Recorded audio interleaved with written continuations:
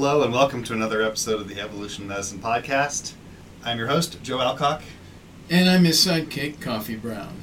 And you might have heard a new music intro. Music is courtesy of Greg Bryant of UCLA, where he is not only a musician, but an evolutionary psychologist and an esteemed scientist. I will link to his website and his music. He is a polymath and a really interesting guy. So check out Greg Bryant. I quite like that music, actually. It seemed highly evolved to me. Highly evolved. I thought we were going to talk a little bit about teaching. In particular, Coffee Brown has made his career as an educator, in addition to being a clinician in emergency medicine. He's faculty here at the EMS Academy, Emergency Medicine Services Academy, and he has a pretty interesting career. Yeah, well, in the same way that your two, I think, vocations are evolution and emergency medicine, my two strongest interests are physiology and how we learn. So I would say pedagogy. Pedagogy is how we teach. How we learn is slightly different. And it began when I was a student thinking, well, how can I learn more efficiently and how can I learn better? And quite a lot of what I know now, I hadn't worked out by the time I went to medical school. So I can actually teach better study hygiene than I had when I was in medical school. It started and it broadened. It turned out that it became really cognitive neuroscience. How does our software and our hardware relate? How do we apprehend the world? We view the world through all kinds of filters. So we both look at a hammer on the floor and Joe, the homicidal maniac, says, oh, I could kill somebody with that. And I'm currently doing a lot of home improvement stuff, so I'm thinking, oh, I can use the claw to get those nails out of the old pieces of wood I'm salvaging. And that's a different Joe, by the way.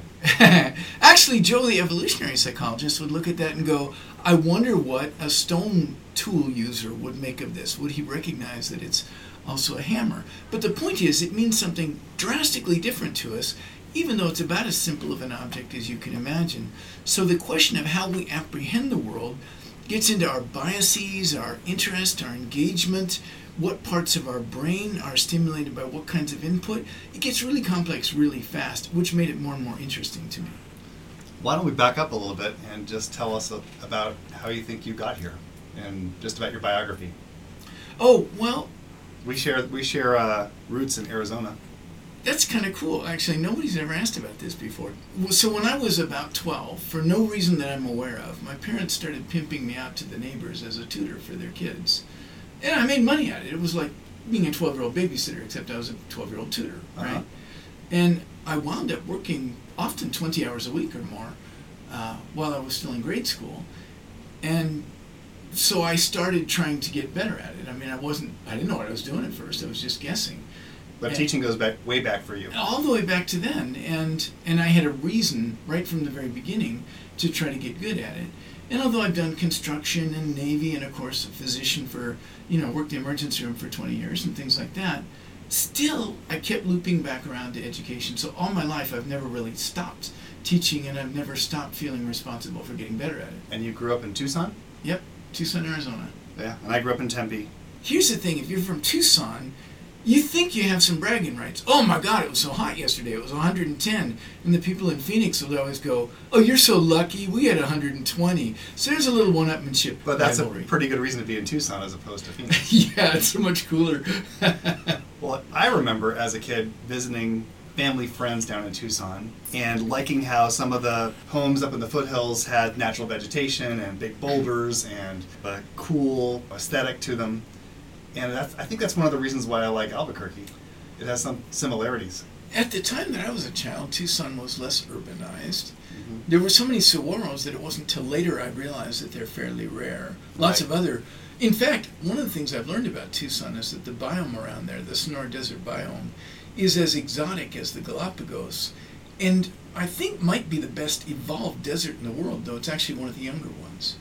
It has some very unique features that it's really the subject of my dad's career. He's written a whole bunch of books about the Sonoran Desert. Why. Yeah. And it is a special place. It's funny, though, when you grow up in such a place and you think of it as being normal, you don't realize how special it is. I do see the beauty of it still. I still love being in the desert. And when I say best evolved, what I mean is that the biodensity of it is high relative to its rainfall. Right. If you go down to Organ Pipe national monument. Of course, now it's on the border and it has all those border issues. But as a place of massive biodiversity, it's really spectacular. There are both the organ pipe cacti, saguaro cactus, and it's lush in monsoon season. And there are trees, and it's green, and there are hundreds of different species of plants and animals. There's a wonderful Pretty amazing. book I would highly recommend to anybody, written a long time ago, so a lot of listeners may not have heard of Rendezvous with Rama by Arthur C. Clarke. Now, ultimately, he got his arm twisted into writing several sequels. I'm really only going to recommend the first one. And it's basically this giant tin can of a interstellar ship and traveling at sublight speeds, passes through our solar system, and in its brief transit from who knows where to who knows where, a team of astronauts lands on it and explores it briefly, and we watch this thing go through a spring as it approaches our sun, go through a whole spring cycle, and then head back into its winter as it leaves again. And not a lot is ever explained. The later books make the mistake of explaining, which sucks all the mystery and wonder out of it. In my opinion, that was a mistake. But Tucson is like that. When it rains, in 4 hours, it goes from a desert to lush. And then in another 4 hours, it'll go back to being desert again. And you almost can actually watch the flowers open up and the leaves grow and things like that. Well, there's a plant called the resurrection plant. Yeah. Right? And you can literally pour water from your canteen on this plant, and it will turn from what appears to be lifeless, desiccated, moss to a lush life form. I remember as a kid, we'd stay up at night to watch the night blooming cereus, a plant that blooms at midnight in order to attract, a cactus, by the way, to attract bat pollinators. Bat pollinators are big in Tucson, by the way. Yeah. Jimson weed, datura, is a classic plant which is pollinated by bats. Yeah. I believe there are some cacti also that are specialized on bat pollination. Yep. Yeah, so we have that in common. And how'd you end up in the Navy? My family was quite poor. I got poorer after I left home, and there was a point at which that was how I got out of that hole, and it bought me my college degree. And so Navy, thank you very much. I honestly feel like I probably owe more than I got from the Navy. Yeah. What years were you in the Navy? Early 70s. Mm-hmm.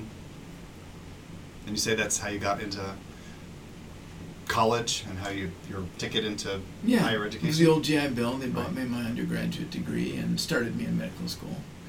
So did you have any idea as a youngster that you might end up going into medicine? No, I was an art major in college, Okay. actually. I was going to do scientific illustration, and so I studied all the science classes I could so that I'd be a better illustrator, not for the purpose of going into a science career Right. Directly, and wound up accidentally qualified for medical school. I hadn't even given it a thought. I remember we did have an art major in my medical school class, and I always tell people, don't take biochemistry and anatomy and physiology as an undergraduate. You'll have time to do that in medical school. Learn something different. Maximize the time you have in the education system and to get a diversity of experiences. I agree. I think that's really good advice. Bringing some right brain training into medical school is a good idea because it's a very left brain discipline, which brings us full circle back to educational philosophy. One of the things I hope we touch on today is sort of how sciencey to be about it, because that's turned out to be more controversial than I expected. But I regard personally medicine as an extremely left brain. By the way, right brain and left brain are wildly exaggerated concepts. I'm using them here as a metaphor. But logical, rational, linear, I like my science crunchy with data kind of approach to medicine. Mm-hmm. So where did you go to art school? Started in Long Beach, California, and finished at University of Arizona in Tucson. Was it Cal State Long Beach? Yeah. Okay, it's a good school. It was a great school. They have a blues festival that's on campus there. It's a beautiful campus, too, or at least it was back then. Yeah, I think it still is. And then after art school? I went straight into medical school. As I say, I wound up sort of accidentally qualified, so I applied, assuming that they would laugh and reject me, but they didn't. But what prompted that thinking? How did you go from art school into medicine? So, I had an accidental advantage in art school.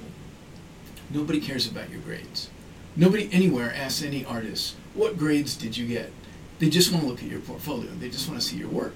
Right, and so right now I'm looking around Coffey's office, And I don't think looking I have for any anything evidence in of here. his this artistic past. No, I don't think I have anything. He's wildly creative. There's amazing. There is art in the office here. Yeah.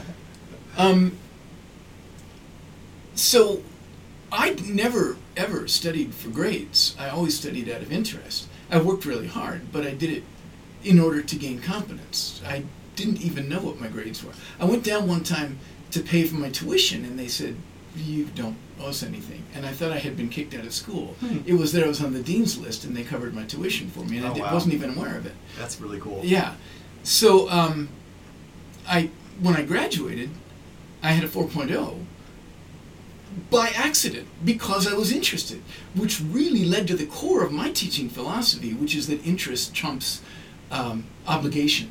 It's way better to study out of personal interest than it is because somebody is watching you and grading you. I think but you're it's hard to onto something. communicate. Really hard to communicate. So I was lucky in the same way. So Yeah. I didn't have as different or unconventional as a undergraduate education as you did, Coffee, because I studied biology. But I wasn't pre-med. Okay. So I took classes I wanted to take. I took coral reef biology. I took ornithology. I took botany, California botany. I took biology of the Channel Islands. I took anthropology classes. And I took environmental studies classes. Took history classes. Not all because they were interesting to me. And as a result of being interested in those classes, I naturally did well. now, that makes me want to ask you a question I've been thinking a lot about. There's a big push to get students in and through and out. Instead of being a restaurant where you savor every dish, universities have become like fast food places. Eat and get the hell out. The idea is to graduate as many as possible in 4 or 5 years. The ratio of student debt to future earnings is not as favorable as it was when I went through or when you went through, but it's still favorable. It's still, I Here in New still Mexico. endorse it as, well, if you graduate in some reasonable period of time, then it's still favorable. I think a lot of the student debt crisis we have is people who sample college and don't finish. So they have all the debt but none of the benefit, none of the economic benefit. Where I'm going with this is we're actually actively discouraging students from taking classes to explore because that slows down their progress and costs them more in tuition. But I think you that's a shame. described, and I certainly wallowed in, I have way more units in art than I do in science, but my degrees are chemistry, physics, and biology. So, Okay.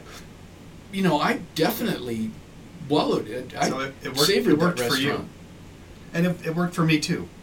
I'm not pitching that it works for everyone, but I hate to discourage it.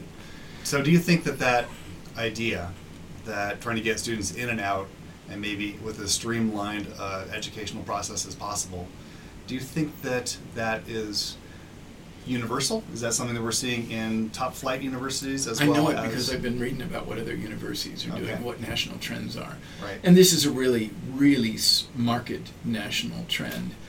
Perhaps smaller private colleges might be a little less Mhm. prone to this. Yeah. And certainly wealthier families, this would be a wealth disparity. Wealthier families can afford to let their kids play around in college for a bit before they figure out what they want to do. Yeah. One of the problems is if you're on this race through plan like the scholarship that we have here, you don't really have an opportunity to look around before you choose your major, which means we're having more people choose majors they're not going to be happy with, potentially, than if we gave them time to try stuff. Yeah. Now you mentioned wealth and sort of maybe the freedom to explore in college. What did your parents think about you going and learning about art in college? It wasn't on their dime. I was working. I was supporting myself. What, did they weigh in and give you any feedback?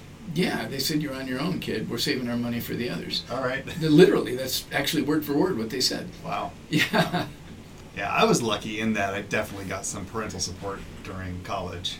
I had jobs, so I worked during college, but the majority of tuition, etc., was paid for, so I had that luxury.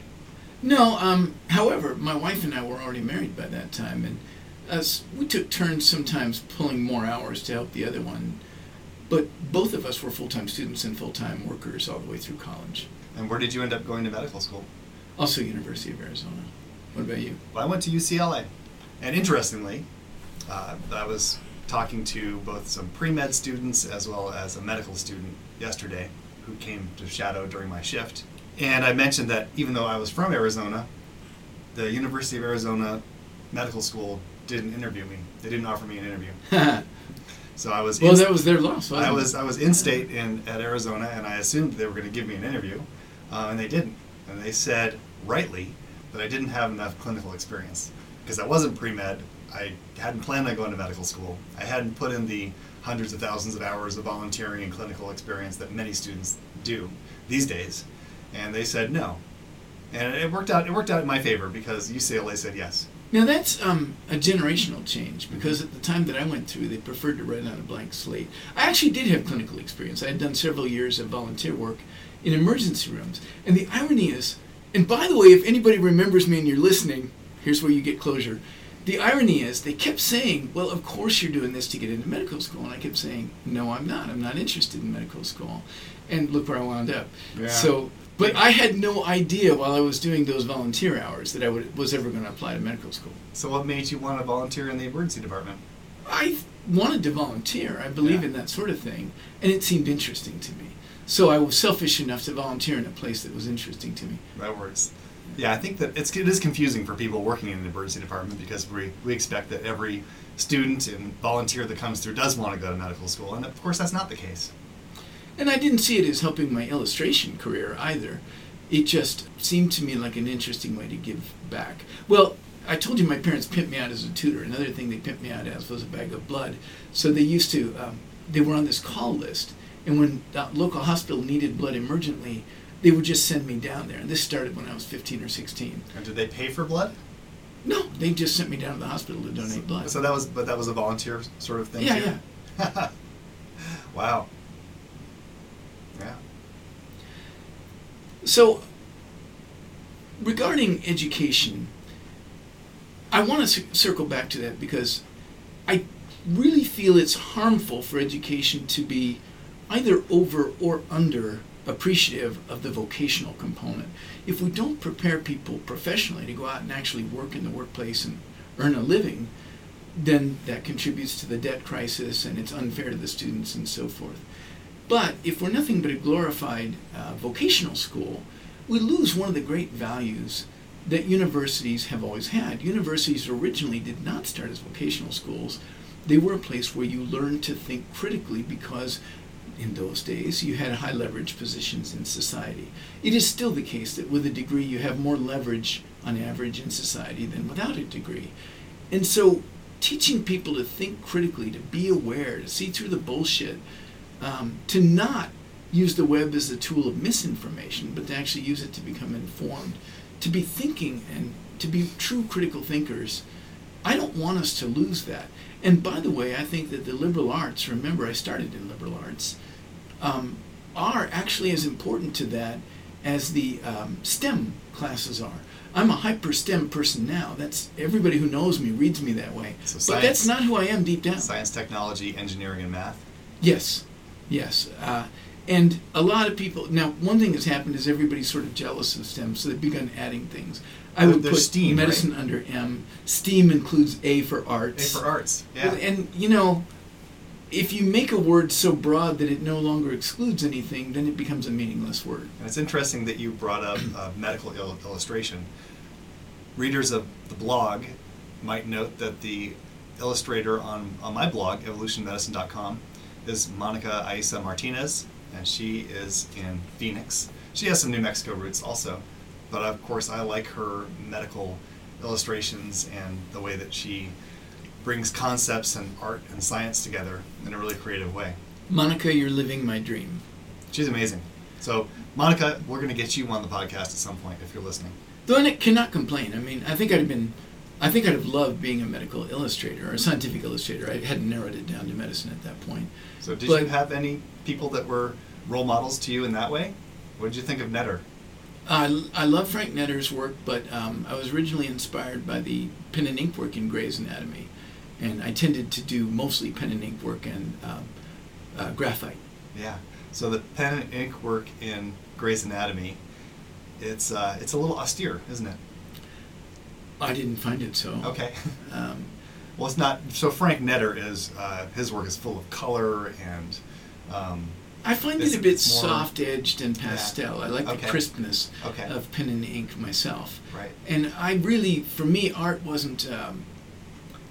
I didn't approach art like an artist. For me, it was about a kind of exploration of form, rather than an expression of emotions. And certainly, I've never had the tiniest urge to express my inner self through art. I'm not interested in showing you my inner self. He's got his own little cell he lives in. Right.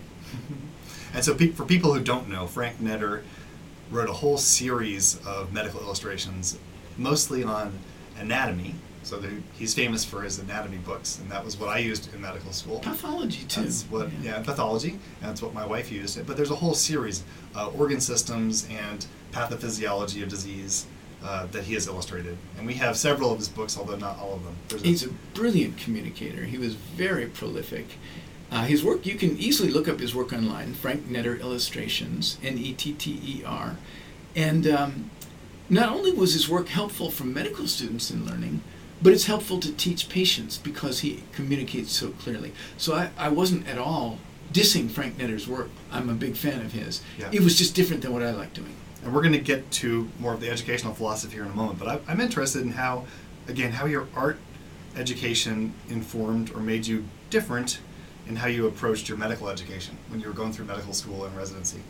Well, I'm hypervisual.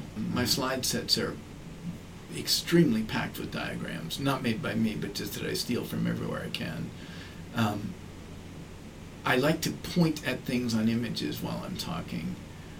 And I absolutely love, to relax, I'll just sit down and look at diagrams of like mechanisms or pathophysiology or like where the electron goes in a series of chemical equations. I just like following diagrams through. I enjoy diagrams. They make my brain feel good. But what's ironic is I go out and I collect the very best diagrams I can find anywhere.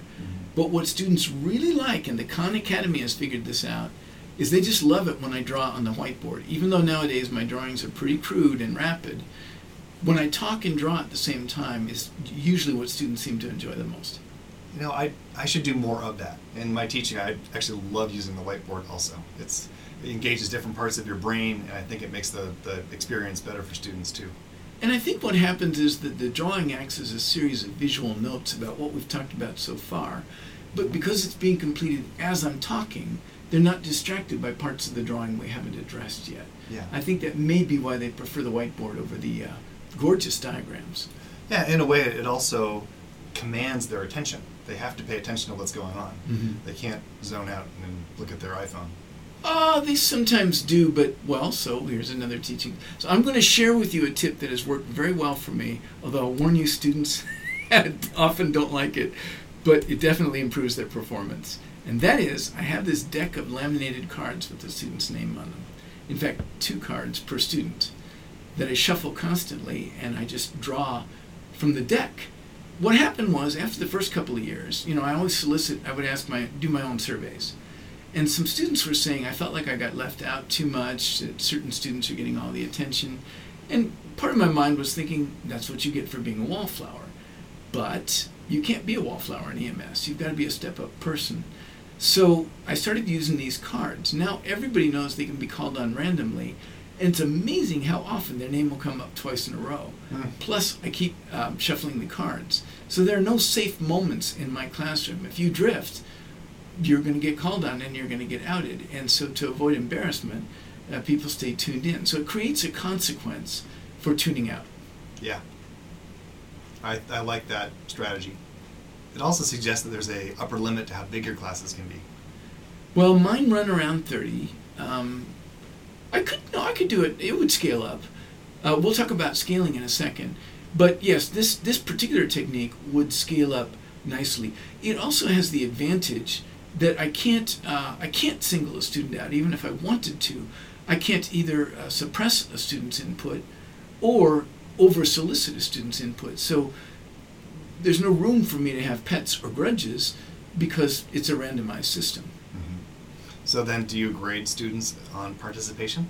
No, I let embarrassment take care of that for me. I think failing in front of your peers is a much bigger spanking for them than my grading them would be. Again, circling back a little bit, how did you end up here at the University of New Mexico? When it was time to look for residency, I went and looked at a lot of different emergency medicine residencies. As now, they were very competitive. They were difficult to get. And I really, really liked the residency here, which was right at its beginning. In fact, I was in the second class. But I could already see the kinds of things Dave Sklar was bringing to the residency, and also Paul Roth, who's now our dean, right, the chancellor of the medical school. Dave Sklar was chair of the department for many years. Yeah, back when I was a resident, he was also chair. And I was so impressed by what they were doing, and by the caliber of their first class, that I really, really wanted to come here, which meant that I was sure I wasn't going to wind up here, but they took me for whatever reason. Yeah, I feel the same way. We're lucky. Yeah, very lucky. So what has made you stick around? I like the people. I like the weather. Mostly the people. I really like New Mexico. For listeners outside of New Mexico, we do have a little inside joke here, which is that New Mexico, the tagline or motto of the state is the land of enchantment, but sometimes that gets amended to the land of entrapment. Entrapment, yeah. So I didn't intend to spend my life and career here necessarily after residency, but of course I have, and that's true for a lot of folks. Well, the terrain here is beautiful in an austere way. The mix of Hispanic, Native American, and Anglo culture is very appealing to me. And we also have a strong Vietnamese current here. And so that diversity is exciting and interesting to me. Right. Yeah, the human landscape, the human part of the landscape is fascinating in New Mexico. Mm-hmm. I feel lucky to be here. Native American culture, which I'm not as close to as I'd like to be, my contacts with it have all felt profound to me. I've worked with a number of Native Americans and enjoyed their friendship, and it's deep. It's really deep. I'd like to know quite a lot more about it. And so UNM has two campuses, one here in Albuquerque, but then there's another campus in Rio Rancho where we have more of a community hospital, and that's where I'm going to be going to work later on this afternoon. It's called Sandoval Regional Medical Center. It's in Rio Rancho, but that hospital is the closest medical facility to a large number of pueblos to the west and north of us. As a proportion of our patient population, we get a very, very large native group of folks that come and seek care at our hospital. And we see things that I think other people would never see, like injuries during feast days. It's just cool stuff. It's great to be exposed to that part of the culture. Yeah, sometimes you have to take a sopapilla out of somebody's ear. Right. So, hey, every culture has their fried dough. It's from the Native American perspective. So sopapilla is the Hispanic version. Of course, Indian fry bread is what Native Americans have eaten, but that has its roots in sort of the United States Indian policy of the 1800s, in which some food staples were sent to forts and outposts, more or less as a way to kind of gain control of some of the Native American population. Some people argue that history of essentially promoting what are basically unhealthy foods has led to some of our native populations having an obesity and diabetes epidemic. I think that the idea was not so much that it was unhealthy, because I'm not sure they would have known that then, but that they were creating a dependency on imported flour. I think you're right. But it was absolutely a weapon. Yeah. Having said that, pretty unambiguous. I like Indian fry bread. I like sopapillas. It's basically a donut. Yeah. And then there were stuffed sopapillas. But we're getting off track here. Let's circle back to educational philosophy. Who were people that influenced you? Well, John Hattie has done a lot of research on the effect size of different educational interventions. Vygotsky is a big influence now, but his theories about social learning look to me like repackagings of prior theories. The whole idea of scaffolding, the whole idea that you build on a foundation, that goes all the way back to Socrates. Socratic method is a big deal to me, actually. I'm a big believer in the Socratic method, so that goes all the way back to the ancient Greeks. So that involves asking people questions and finding out where knowledge gaps are? Asking leading questions, and it does a number of things. It causes people to think about multiple possibilities. It makes people want to perform in a way that they don't when they're by themselves, asking themselves questions. They have somebody watching them, waiting for an answer, and so they tend to parse the question and they answer more carefully than they might otherwise. and it gives people a feeling of achievement. Famously, Socrates is said to have badgered some poor slave into deriving Pythagoras' theorem, and he believed, and I think this is literally what he believed, that we were born with all this knowledge in us, but it's suppressed by an overlay of learning and culture, and he was unmasking it. That is not what we now believe, but when you lead people to derive an answer through Socratic questioning, they experience the derivation of that answer for themselves, and it is still empowering. So I don't think it's just a trick to make them feel like they've accomplished something. I think they actually do the work. You just nudge them to help them work more productively. Right.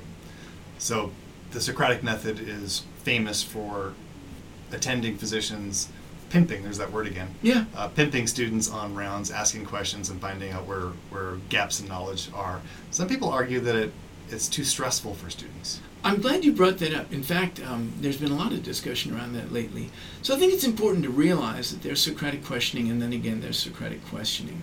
When people are put on the spot and made to feel ashamed or inferior if they can't answer the question, then it can become threatening. And education has always had a threatening component, including physical punishment, corporal punishment in the Catholic schools where I went as a child.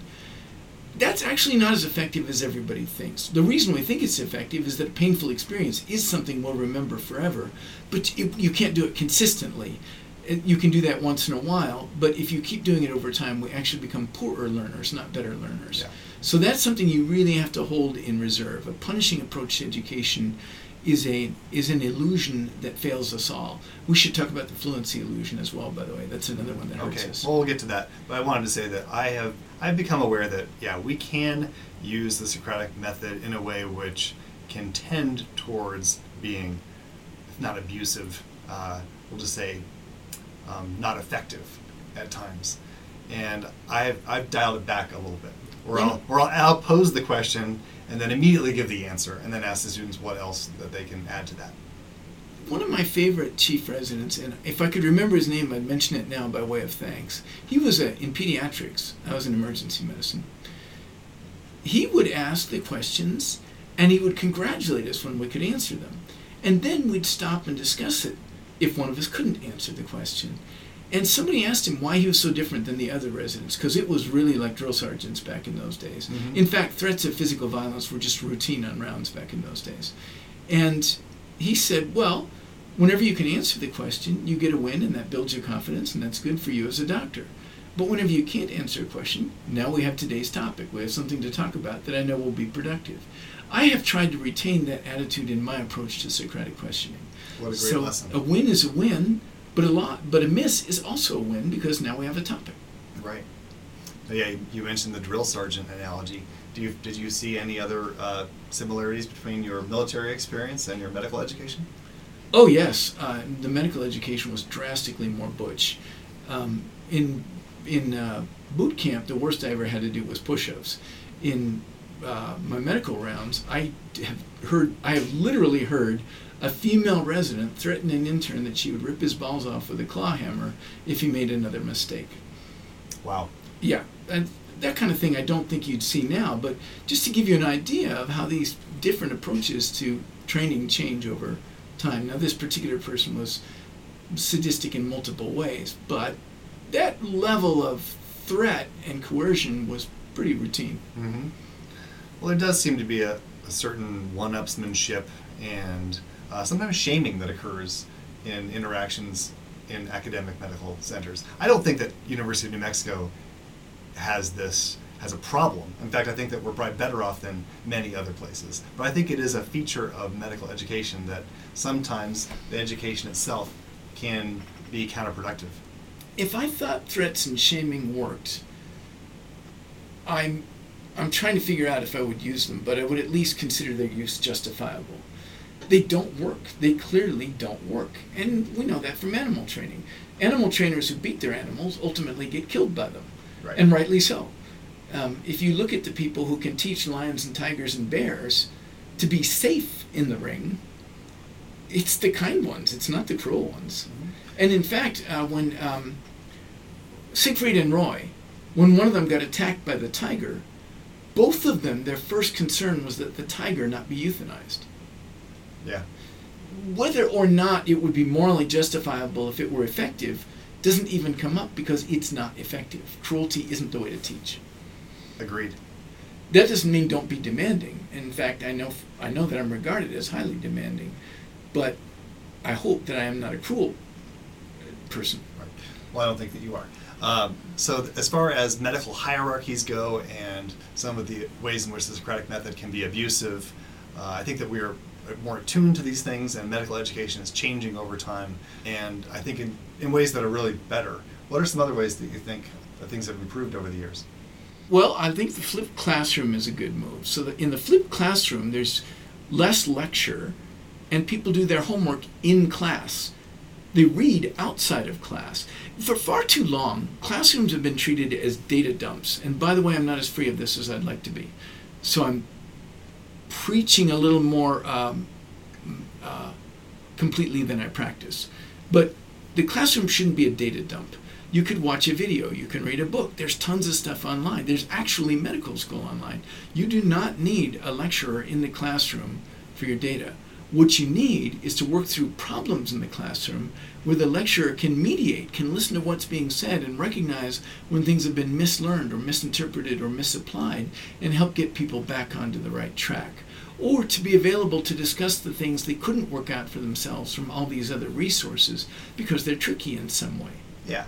So I think that there always has been a component of this. You know, in undergraduate class, you might be assigned a reading that would relate to a lecture topic or something like that.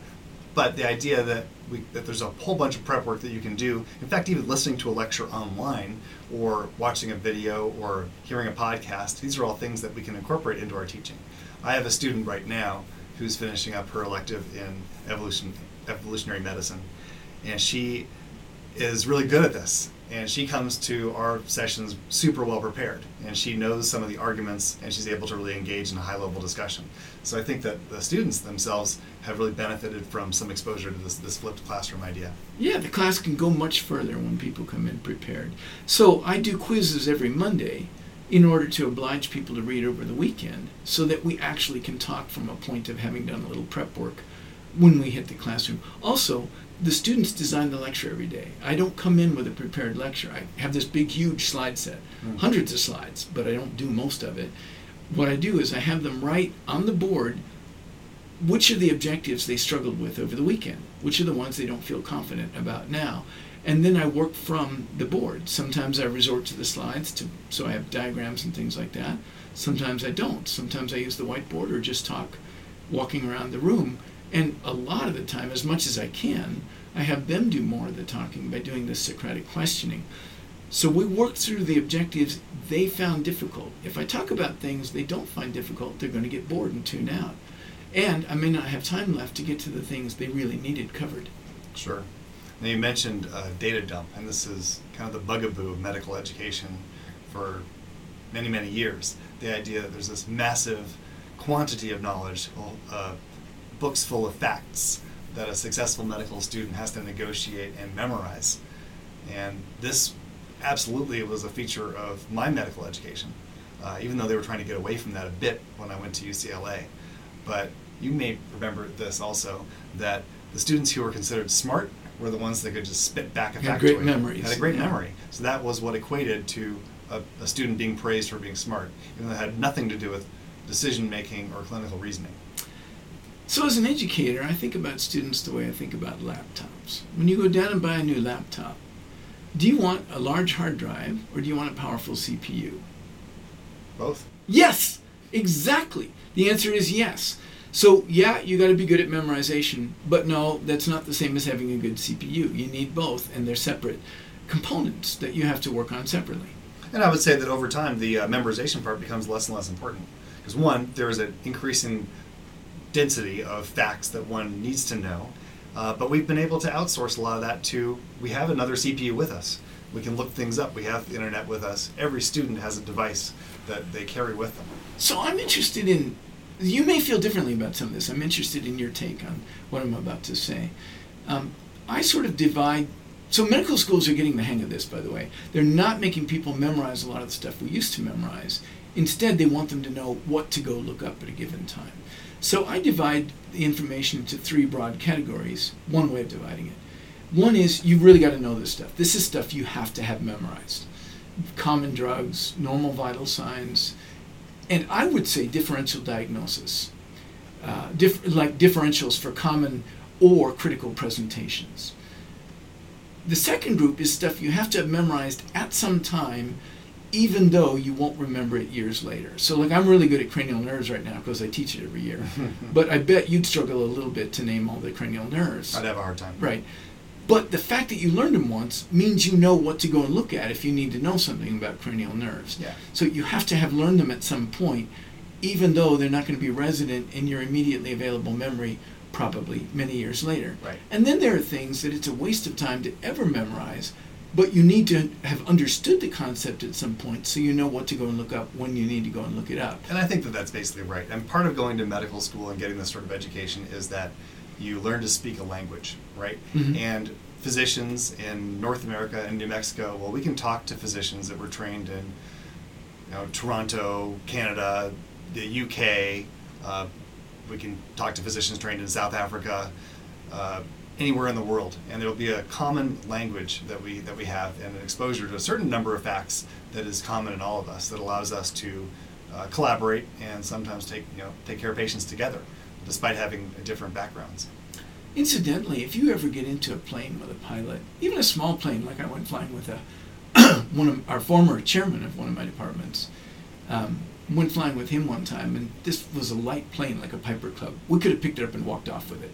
Mm-hmm. Still, he went through a checklist of every single switch and every single control and stuff, and had me check him all the way down before we took off. We would regard any pilot who didn't do that as grossly incompetent. Yet, when a doctor looks at a checklist, we regard that as a mistake. I'm with Atul Gawande on this. We should develop a culture where a doc who doesn't look at a checklist, if he has time. In our world, we sometimes don't. But a doc who doesn't look at a checklist before, say, a central line or anesthesia or something like that, ought to be regarded as incompetent by everybody around him in what I would envision as a safer, better environment. To play the devil's advocate here, Vinay Prasad, who has a podcast that I listen to, it's called Plenary Session, and I recommend it to listeners of this podcast. He has a kind of a similar outlook in terms of being hyper-skeptical of things. He thinks that Atul Gawande more or less has leveraged his celebrity to push this checklist idea in ways kind of even beyond its actual utility. So he thinks that, like everything, things need to undergo rigorous testing and review to see whether they actually work. And certainly having a checklist works. I'd agree with that. But there could be the confounder of, well, if you're just paying more attention to something, regardless of it being a checklist, you may actually get the same result. Not a confounder. A checklist is a good way to make sure you're paying more attention. Yeah, so it may just be a way of doing that, sort of a hack. Where I came to this, actually, was all the way back when I was in medical school. So this is long before Atul Gawande's book. There was a book called, I want to say To Err is Human, but that's the NSF report, right? Institute of Medicine. Yeah. Anyway, we were introduced to error reduction science when I was in medical school. And this was something everybody in safety engineering knows, except in medicine. In every other area where safety engineering is important, everybody uses checklists except for us. So, I mean, this was old news before Gawande ever thought about writing his book. So no, this isn't a Atul Gawande fetish. I would agree that, as with everything else, too much is too much, too little is too little, just right is just right. And we don't need checklists for every single thing we do. If things are relatively simple, or the stakes are relatively low, or we do them constantly enough, that's a little iffier, we may not need checklists. But for things like central lines, surgical procedures, prepping people for anesthesia, getting an MRI, you need a checklist. Using TPA, you got to go through the checklist, in my opinion. Yeah, I agree. I'm not gonna push too hard back on that one. Yeah, so it depends on what you're doing. Mm-hmm. Should we use a checklist for suturing to remind ourselves to do thorough cleaning and if you're going to use betadine, clean it all off. And a lot of people don't like betadine anymore, but you take my point. Yeah. I would argue we do that often enough, it's simple enough, and the stakes are low enough that I'm okay with not using a checklist for that. But it's right in the gray zone for me, because there are a bunch of steps in proper wound care. Right. So, yeah. But of course, I would argue that you can find some analogies that where the pilot checklist might be able to be employed in, say, a pre-surgical or pre-airway intervention kind of airway intervention, yeah, kind of thing in our specialty of emergency medicine. But there's lots of what we do that they're simply just unlike flying a plane. Well, speed, for example. When you're flying a plane, you can take a little time before you take off, but we often have to take off, boom, just right now, More than once, I've walked out into the parking lot and had somebody hand me a bleeding patient, you know. Well, so there's that, and the fact that patients are so different. And every patient presentation, they didn't necessarily read the textbook, and those critical thinking skills end up being more important than just going through a whole series of, those pre-specified I take actions. your point.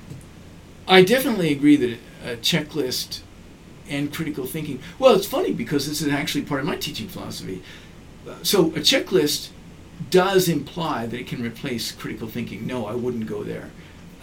It'd be more like a checklist of decision points for a lot of things. But when I came to work here at the EMS Academy, the idea was that you taught people a bunch of protocols. And that is not what I do. I teach them how to think through the problem. And that's good. That freaked everybody out for a while. But actually, our failure rate has gone down, and our competency rates have gone way up. Fantastic.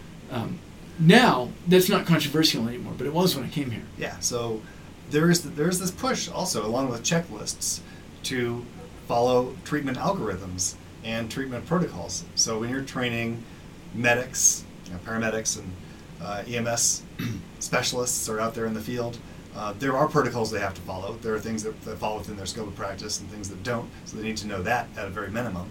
And they need to know, as you're teaching them, how to recognize various syndromes of disease and how to intervene. But I think that we physicians do need to pay close attention to this space, and we need to push back when pushback is appropriate. We don't want to be a cog in a machine, to be a completely replaceable widget that anybody can just step in and then follow a protocol or an algorithm and take care of patients in the same way. So-called cookie cutter medicine. Yeah, right. I think that's a problem. And much of what, in terms of what I teach my students, in fact, something that I emphasized yesterday, and I brought up Vinay Prasad already in this podcast, but we went over his decade of medical reversal, and we went through all the publications that were published in the New England Journal that were subsequently found to be false. And it changed our practice in 180 degrees. And I think this is a really, really good lesson for students. So they can't simply learn a protocol and think that that's going to serve them well throughout their careers. They need to be able to assess the primary literature, and they need to have a healthy skepticism that even if they read something that has the gold standard level of evidence in a randomized controlled trial, there's a decent chance that a subsequent trial might overturn it. So there's a whole way of approaching the science of medicine and a way of approaching information and bringing that knowledge to bear, which falls way outside of memorizing lists and memorizing factoids and learning algorithms and learning protocols. And so that's what I try to teach my students. Yeah, I don't think we're in disagreement. I came from a specialty, medicine, where we seem to feel like we have to reinvent the wheel for everything, no matter how simple, on every patient, which I think is excessive. We ought to have sort of templates that we deviate from thoughtfully. Right. And I came to a specialty, EMS, where everything was supposed to be done by using cookbooks and cards. And what I'm advocating for is a space in between. I think you should always there should be sort of templates for how to approach at least common problems, well worked out problems.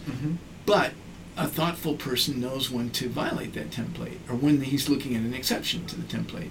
At the same time, I think EMS does need guidelines that let them have an idea of how to approach every patient, but I put a heavy emphasis on looking for reasons why this template doesn't fit that patient. So I focus on exceptions quite a lot in my approach. So the reality, I think, is that both are important. Yep. right? We need to have a healthy skepticism about protocols and algorithms, and yet it shouldn't be the case, as is too often the case, that let's say a patient with a given set of complaints and a given problem goes to Dr. A, Dr. B, and Dr. C and gets worked up and treated in entirely different ways. Which is what's happening. That's not ideal either. Yeah. And that suggests there's a problem in terms of how we engage in this process of medicine and apply it to populations. We don't want there to be huge variation in terms of how patients are treated by different people in different places, and yet that is exactly what happens. And you can just look at any given variable, like how many times a patient with a fracture is going to get prescribed opioids versus non-opioid pain medicine, and for how long and how many pills. So these are things where we don't want there to be massive variation, because that can lead to bad outcomes in various places, and we want to bring evidence to bear.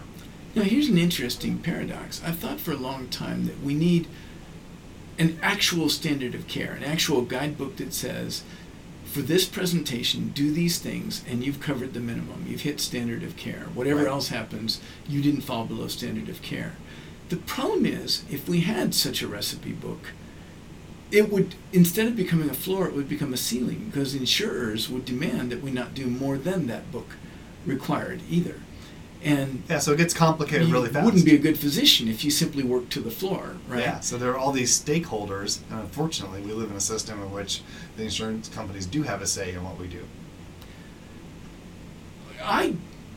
It's a whole nother, we should talk another time about the relative, what do insurers bring to the table, what are some alternative ways of delivering healthcare. It's too big of a topic to get into here today, but it's a great topic. Okay, well, just maybe really briefly, I can think of, there's this whole concern about rationing of care, and I remember, especially back when there was a movement to really emphasize health maintenance organizations, HMOs. This is in the late 90s, early 2000s, but there was a lot of pushback for some of these insurance-based HMOs. The concern was that, well, if you are in part of that health system, then you're not going to get useful treatments. Say you're not going to get bone marrow transplants for given conditions like breast cancer. Or the HMO is not going to cover some very useful treatments, and isn't the insurance company bad and the HMO bad because they are rationing care? But in some cases, if you look back on some of those individual events, it was the insurance company that was following the evidence, and not some of the pushback in terms of patient advocacy groups or individual physicians. So I agree with that. So that's just, there's going to be two sides to every coin. Let's do that. Let's make that a podcast topic. Sure. Fluency bias is fluency illusion is an important concept for educators to understand. When, let's say a pitcher is practicing his fastball, and so he throws the fastball over and over until he's hitting within the strike zone 9 times out of 10, and it's going really fast and things like that. He feels like he's getting better, and so then he switches and he works on his curveball until that's going really well, and then he works on whatever the others are. I don't follow baseball, but his corkscrew ball or whatever it is, right?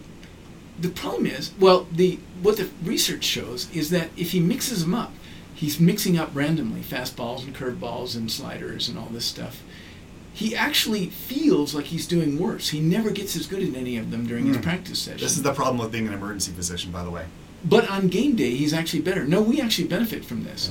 We don't do block practice. We do interleaved practice. We're mixing everything with everything all the time. Yeah, but we never, because our specialty is a jack of all trades, and we take care of all comers of all ages with all sorts of different problems and levels of acuity, it's very hard to feel like you are expert in any one thing. Correct. You don't feel like it in the moment. Right. And we all I get that.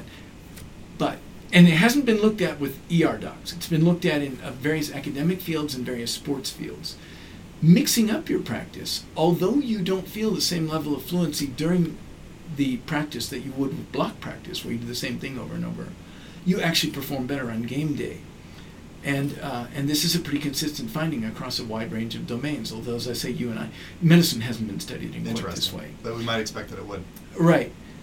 When students are in class in a lecture, they're listening to the lecture, and they're going, oh yeah, that makes total sense to me. Oh yeah, I totally get that. And you ask them a question, and then you quickly let them off the hook and give them the answer, and they're thinking, oh, I was totally going to say that. Or like you do an in-class quiz with everybody, maybe using iClickers or something, and the answer is C instead of B, and they go, "Oh, I was totally going to say C. I don't even know why I picked B. I knew it was C." No, you didn't. No, you bloody well didn't.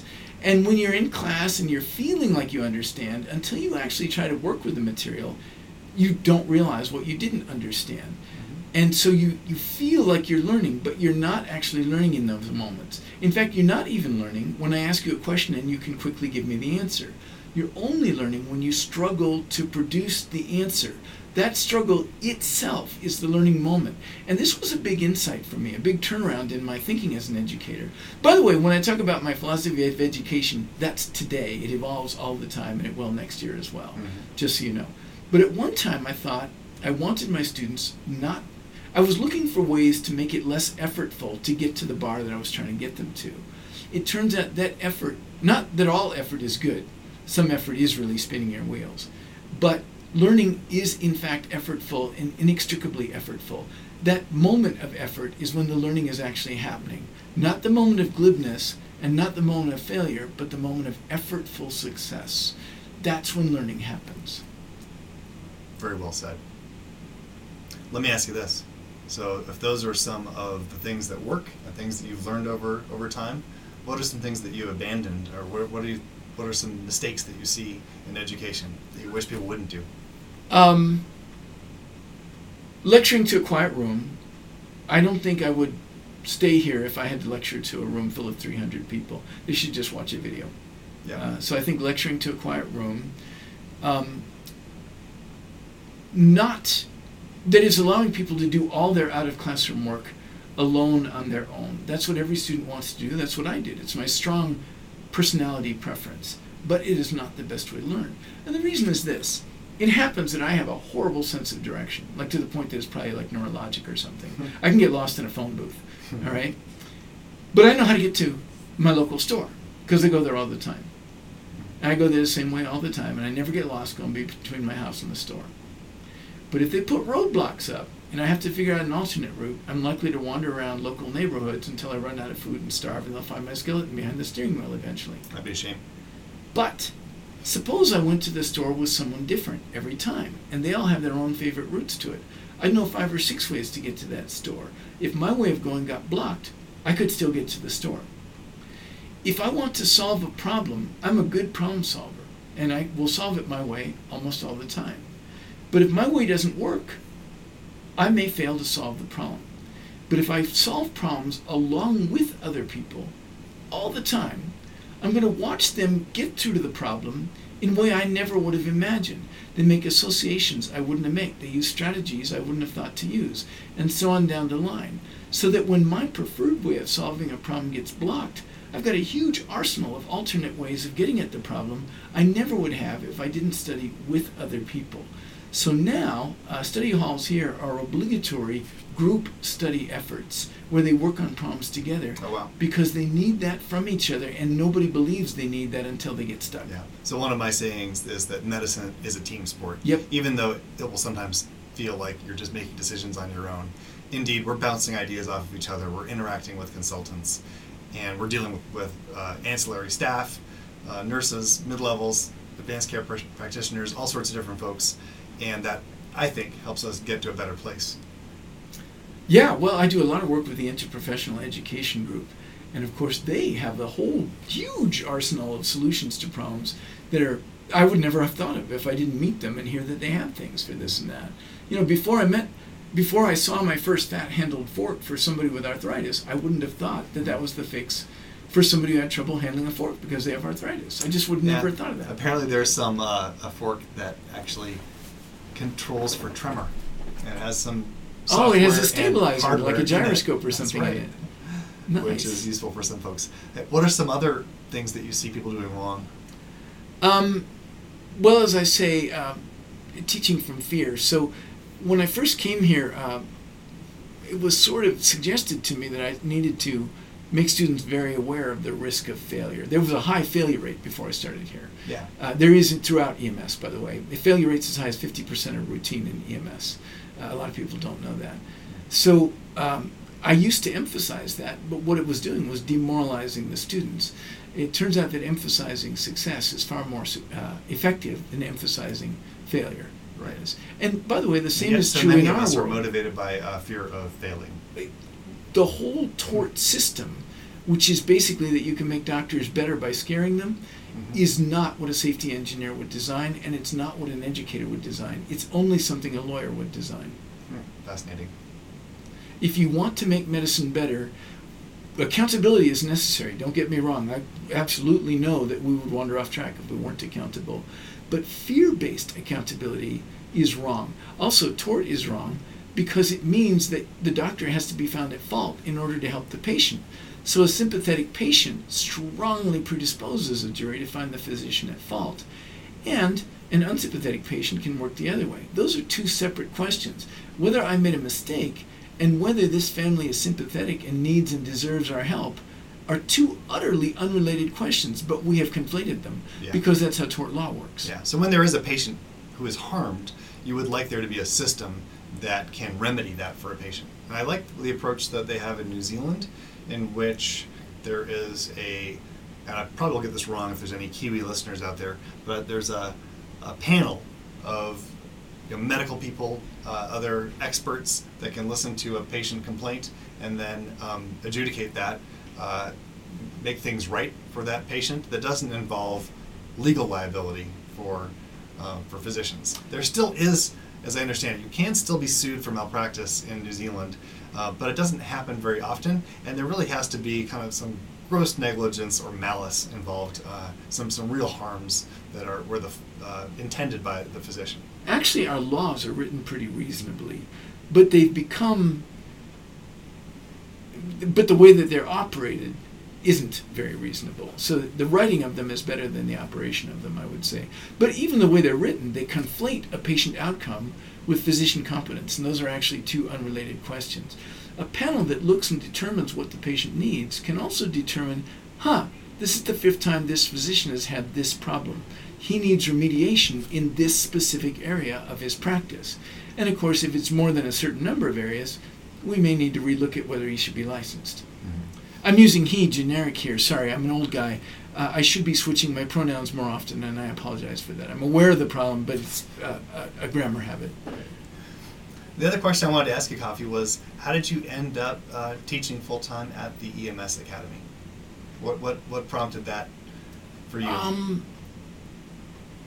I took some time off from work, and because I had time, I came down and volunteered. I forget who connected us, but somebody said would you mind going over and doing some lectures? They're missing a lecturer right now, and they have these holes to fill. I wasn't getting paid or anything. I would just put together the material and teach. And they asked me if I would pick up the job, and I said, well, yeah, sure. And I have to say I love education as much as I do medicine, so it was a nice transition for me. And I really like the people in my department. Plus, the students are inspirational. But was there any angst, any, soul searching when you decided to do less? Oh yeah, walking away from clinical work for me felt like divorcing someone I still love. Yeah. That you can love someone and be incompatible in some way, and I was spending more time with charts than I was with patients. The whole accountability through fear thing was starting to wear me down. Right. And it's hard to put my finger on it because I never stopped loving clinical work. I really, really love clinical work, and I feel so good when I can help patients.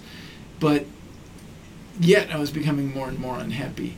And education has always been also equally appealing to me, so it wasn't difficult to walk across the hall. Right.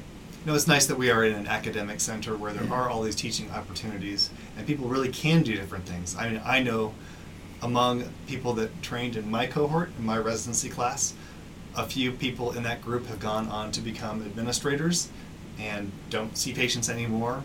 I know others that have gone on to be inventors and do nonprofit work and de-emphasize some of the clinical work. I like to juggle the clinical part of my job with the education and the research part of my job, but that can be difficult after a while. But there are lots of folks that do at least transition out of being primarily clinicians. So that is a nice thing about the academic world.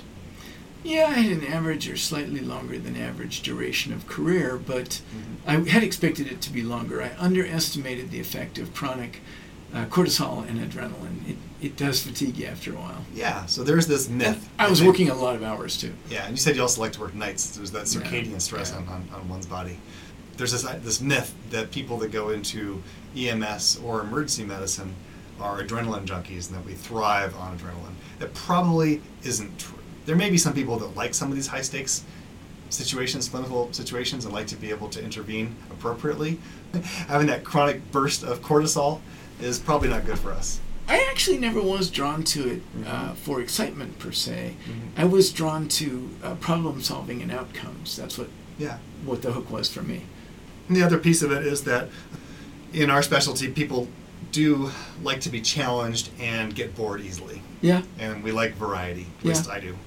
And that's one thing the job rewards us with in spades. Yeah, but it doesn't mean you like sleep deprivation or chronic stress. So sometimes you need to mix it up a little bit. I've been lucky in my career that I've done different things at different times. I really focused on wilderness medicine, and then I transitioned into doing more administrative work because I was chief of the department. And that kind of freed up at least a little bit of space to do less clinical and to ultimately do more in terms of teaching and research. And then I happily gave up the administrative hat, and I have time to focus on teaching students and research in addition to taking care of patients. You're doing patient care this very day. In fact, That's you're right. probably almost out of time. I am looking at the clock. I will mention that throughout the time that I was doing my clinical work, and so working closely with EMS, I always felt that the challenge and the sophistication of EMS work was underestimated. And that was one of the reasons I was interested in teaching into this area, is I wanted to raise the preparation closer to what I think the demands of the job are. So I will just put in a plug here for Coffey's teaching, having sat in on some of his classes. Coffey is a master educator, and he brings this level of intellectual discovery to the classes. It's a very, very high level of teaching and education that I think he brings to his students, and they're really lucky to have him. Thank you. I really appreciate that. But to your point, though, that we don't think of paramedics as needing that level of education. Clearly, they thrive when they are challenged in that way. And when you bring in all these different lines of evidence, pathophysiology, and your method of teaching that is engaging and challenges the students. You know, like a lot of things, we've talked about this before, I think, have either a U-shaped curve or they have a curve with a peak, a sweet spot.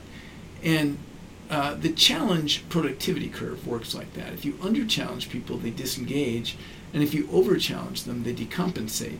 So finding that point of challenge where you get the maximum level of development takes some close attention. But here, raising the level of challenge decreased the level of failure, the attrition rate. Isn't that interesting?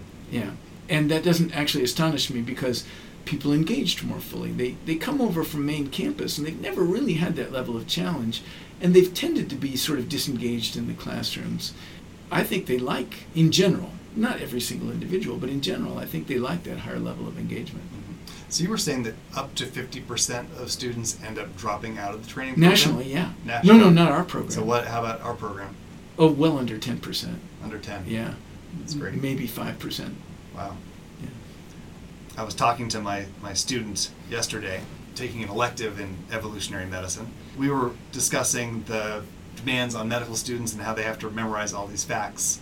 And I was criticizing that, which I think it deserves criticism, and making the argument that evolution and thinking about the ways in which our bodies evolved and the ways that pathogens evolved and using some of those insights to guide education can be very, very useful. So you can take a whole bunch of disparate facts and you can put them on an intellectual scaffold that has this evolutionary biology at its base. And I would love to see a head-to-head contest between that method of teaching where we use evolutionary insights and a traditional fact-based education that doesn't. And I'm pretty confident that the evolutionary approach would actually win out. It has for me. Every year, one or two people give me feedback that they're uncomfortable with me teaching from an evolutionary perspective. In medicine, now I'm working with EMS, but in medical school as well, there are quite a lot of people who do not believe in evolution. I'm of the school that says you can't really disbelieve in evolution. Either you believe in it or you don't understand it. I mean, who doesn't think that kids look like their parents? Who doesn't think that you can breed animals to get specific attributes? Well, that's what Darwin used Everybody to make his sees argument. evolution in real life all the time. We evolve fruit flies and mice to have special attributes in the laboratory. I mean, it's hard to imagine anything with more evidence supporting it than evolution.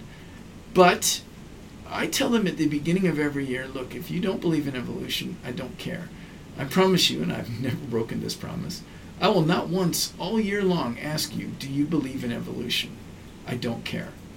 But as an explanatory model, it's almost universally accepted in our world, and that's where I come from. It's my background, it's what I teach from, and after all, if I didn't teach from evolution, I'd be reduced to saying because it's like that, which doesn't seem like much of an explanation. And also, there's plenty of people in the room who do believe in evolution. Should I cheat them to make the others happy? So believe what you want to believe. I don't care. I won't ask you that. But give me room to believe what I want to believe and teach from my background. Yeah, and I think that I've certainly had students who come from different religious traditions in my classes, some of whom perhaps had difficulty accepting some of these evolutionary ideas. Having said that, I agree with you. I don't want to, it's not my job to hammer them over the head with evolution and say, well, you must therefore disbelieve some of the ideas that you came into my class with. What I ask them to do, though, is almost approach it like a game. To think, well, if these sets of things are true, then we would expect to see X, Y, and Z. And to approach it just from a logical perspective. And I think that they're able to do it. So I kind of gamify Me too. I encourage process. them to think of it as an explanatory model. Right. And I don't really give a damn whether they think it's true or not. It doesn't matter. It's still a great explanatory model.